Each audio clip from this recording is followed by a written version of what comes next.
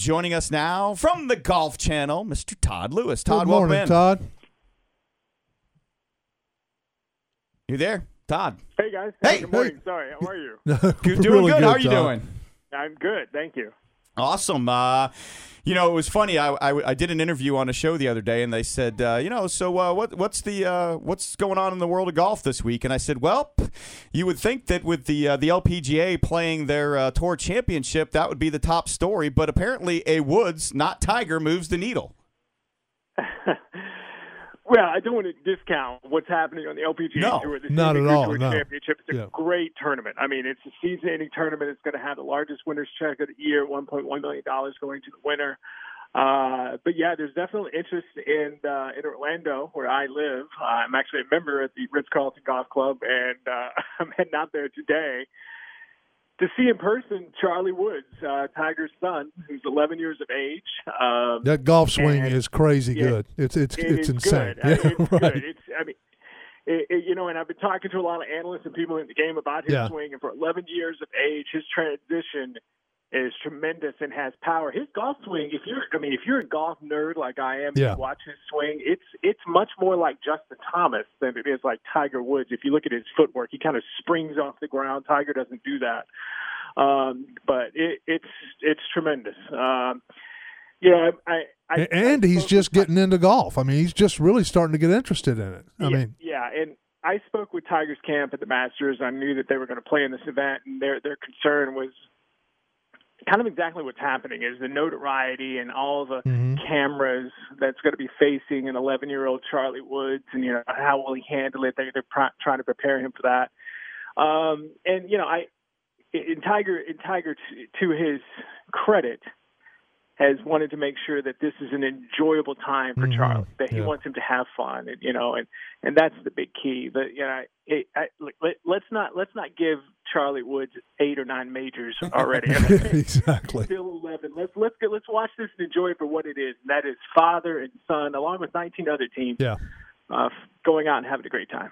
Well, we've certainly seen that one of the hardest things to do in almost any sport is to follow in the footsteps of a great parent. So, obviously, that's a tall task for anybody.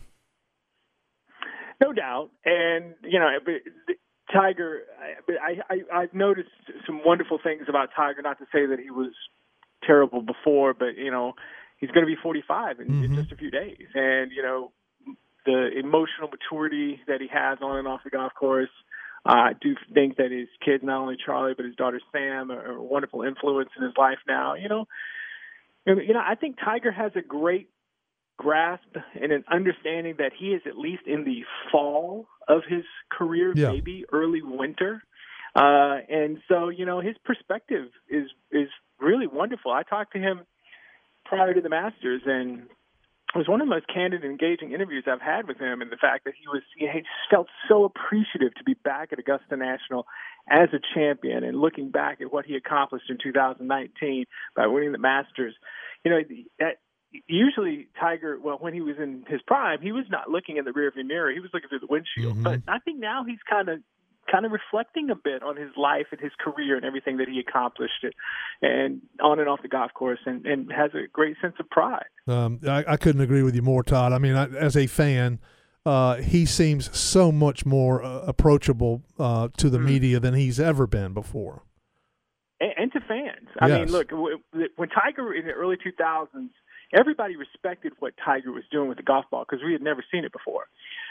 But I would say, I think it's not a stretch to say not everybody liked him because he was you're right. Because he was so robotic. He didn't really let us see the real Tiger. Walking from green to tee, he wouldn't engage with fans. Now, that's not the case now. That's right. Tiger's a lot more open with his life. I mean, obviously, he still keeps the important stuff in his circle, as he should. But he is a little more revealing and a little more relatable, well, a lot more relatable, in my opinion, right now than he was in his 20s. Yeah, let's jump over to the LPGA, and we've got a great leaderboard heading into Saturday's round. Lexi Thompson is trying to keep a streak alive of winning every year on the tour here. And, it seems like it's all going to come down to Lexi's putting. We saw 26 putts in the first round and a fine 65, and then we kind of got back to a reality check pretty close to her average with, I think, 32 putts yesterday. So is this this Saturday round, is this first 9 holes for Lexi very important, not only for her to, to try and get this win, but maybe as a starting point for 21? You could say that. I mean, obviously Saturday's a very big day heading into any championship. But look, you're right, Lexi. If her putter goes well, she's such a great driver. The golf ball has so much distance, and she's a wonderful ball striker. If she putts well, she's very difficult to beat. She had that Thursday. Yesterday not quite as strong. But if you look at any tournament, generally there's one day where a winner has, somewhat of a mediocre round, and maybe that was her yesterday. Yeah. I think what's more intriguing, to be honest with you, is the fact that this final group that she is playing in, the 3 players, I mean, this is impressive. You have the number 1 player in the world, Jin Young Ko, who is leading. And then there's Lexi, who is a 2018 champion of this tournament. And then last year's champion is in this group as well, and Se-Yeon Kim, who's a 2-time winner of the LPGA Tour as well. I mean, that is a marquee group. I don't care if it's Thursday, Friday, but to be in the final group on Saturday, watching how these players react off each other, knowing the greatness that they have, I think this is going to be a heck of a show today. Yeah, and as a matter of fact, Todd, I've never watched the LPGA a whole lot, but the Open last week was so compelling to me. I mean, I actually watched it twice. I mean, Amy Olsen, that story was incredible, but the play was just remarkable. Yeah, I agree. I mean, it's fun to watch these ladies play. They are very, very accomplished. Yes. And as a 6 handicap, which I am, I learn a lot watching them, as I do watching a PGA Tour event as well. Sure. Well, but the only thing I worry about with Lexi is, we've seen it from a couple of great champions lately. I mean, Stacey Lewis kind of lost the ability to win, and it took a long time for that to come back. Lydia Ko, the same way. Yeah. It just you start to worry. At least I do as a fan that these greats get into a little bit of a funk, and it's hard to get out of that. I mean, we know how hard it is to win, whether it's your club championship, whether it's $5 off your boys on a Saturday morning, but let alone winning a tour championship or something like that. It's hard to do, but sometimes you get into this funk and you just can't seem to get out of it. You know what? It's not specific to women. It's men. No, yeah, that's right. PGA Tour. I mean, look, I want to go back a few years ago. Hunter Mahan was one of the dominant players on the planet. Yeah. Yep. And now, he'll pop up every now and then on the leaderboard, but he's still trying to find some of that form. That's right. And that's that. I believe on any level, but especially on the highest levels of golf, confidence is the most precious commodity that a player can have. There's no doubt about it. And once that starts leaking, if you can't find it back quickly, it could spiral out of control. Look at Jordan Spieth right now. Yeah. That's perfect example of that. Yeah, it really is. I mean, how many times has Lee Westwood resurrected his career? Oh, my gosh. now the champion over on the European Tour. That's right. Right, exactly. So as we roll into 2021, obviously not dismissing the fact that the LPGA has 2 rounds left, but they're the only ones that are finishing up. As we look into 2021, what are the things that you're looking for? I said earlier that when we asked the question, what's the first tournament that you really want to get into, and my response was any tournament that has 100% of fans at it. It's going to be the one I'm looking for. Yeah, that's true. Well, there are a lot of things to talk about there on and off the golf course. You're right. COVID-19 and the pandemic, Jake Monahan still is really kind of non-committal as to when fans will be allowed. He's at the mercy of local health officials. Right. He can. In California, the rules are totally different than they are in Florida.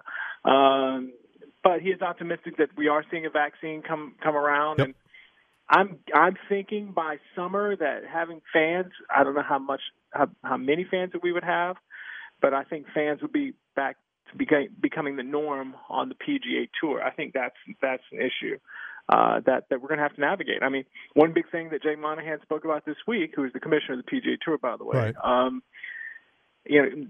One of the big events is the WGC Mexico Championship, and that happens in February. Mm-hmm. And that is very much in jeopardy of not taking place, at least in Mexico City. So, there's still some things that need to be worked out until, this vaccine gets going and until we have a somewhat normal society once again. Mm-hmm.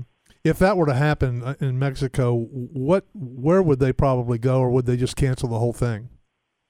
It's a good question. I don't know. I do think that they are exploring some other options. I know they are exploring options rather in the United States. I promise you it won't be at Doral. It won't be a Trump Doral. No. But he won't be president anymore, potentially. Well, still, I think that the damage is done on that, right? Yeah, the Mexico people, they do not want it Doral for whatever reason. That's their prerogative. But, it could be in Texas, could be in Florida. We're going to see if I feel, my gut tells me that they're going to try to have this tournament somewhere. It's just a matter of the title sponsor. Mm-hmm. I mean, the name of this tournament is WGC Mexico Championship, right. And if they are comfortable having a Mexico Championship in the United States, and so it's kind of up to them. Well, it's always going to be fun just to see how this all plays out and what we can do. What do you see coming out of this partnership between the European Tour and the PGA Tour? Do you see some more joint events being run? Do you see this as an opportunity for these two tours to squelch out any kind of world tour talk? Well, I mean, this announcement, and for your listeners, there's a bit of a marketing agreement, essentially, is what this is now, jointly between the PGA Tour and the European Tour. But I do think this very much opens up a door where we can merge these tours together, and there could be a global tour. So, there's a lot of things that have to happen there. There's some pride issues. But like the PGA Tour is the most dominant, best tour on the planet, yes. and the European Tour sees these great players. Tommy Fleetwood is a perfect example. Yeah. Most recently, Terrell Hatton, these guys who are European Tour players and top 10 players in the world. They want to come over to the United States and play on the PGA Tour. So instead of the European Tour, I think, kind of given up of like, no, stay with us, don't go over there. Yeah. I think now that they're trying to figure out a way, and the PGA Tour is welcoming this as well, in working jointly together instead of working against each other. And I think that's the big key. Yeah, and I think a lot of that comes down to the fact that, the European Tour was basically given one date for the Open Championship, and it wasn't going to work for them. And that's the only event on the European Tour that got canceled completely. They played every other big event over there. So it was just kind of interesting how that worked out.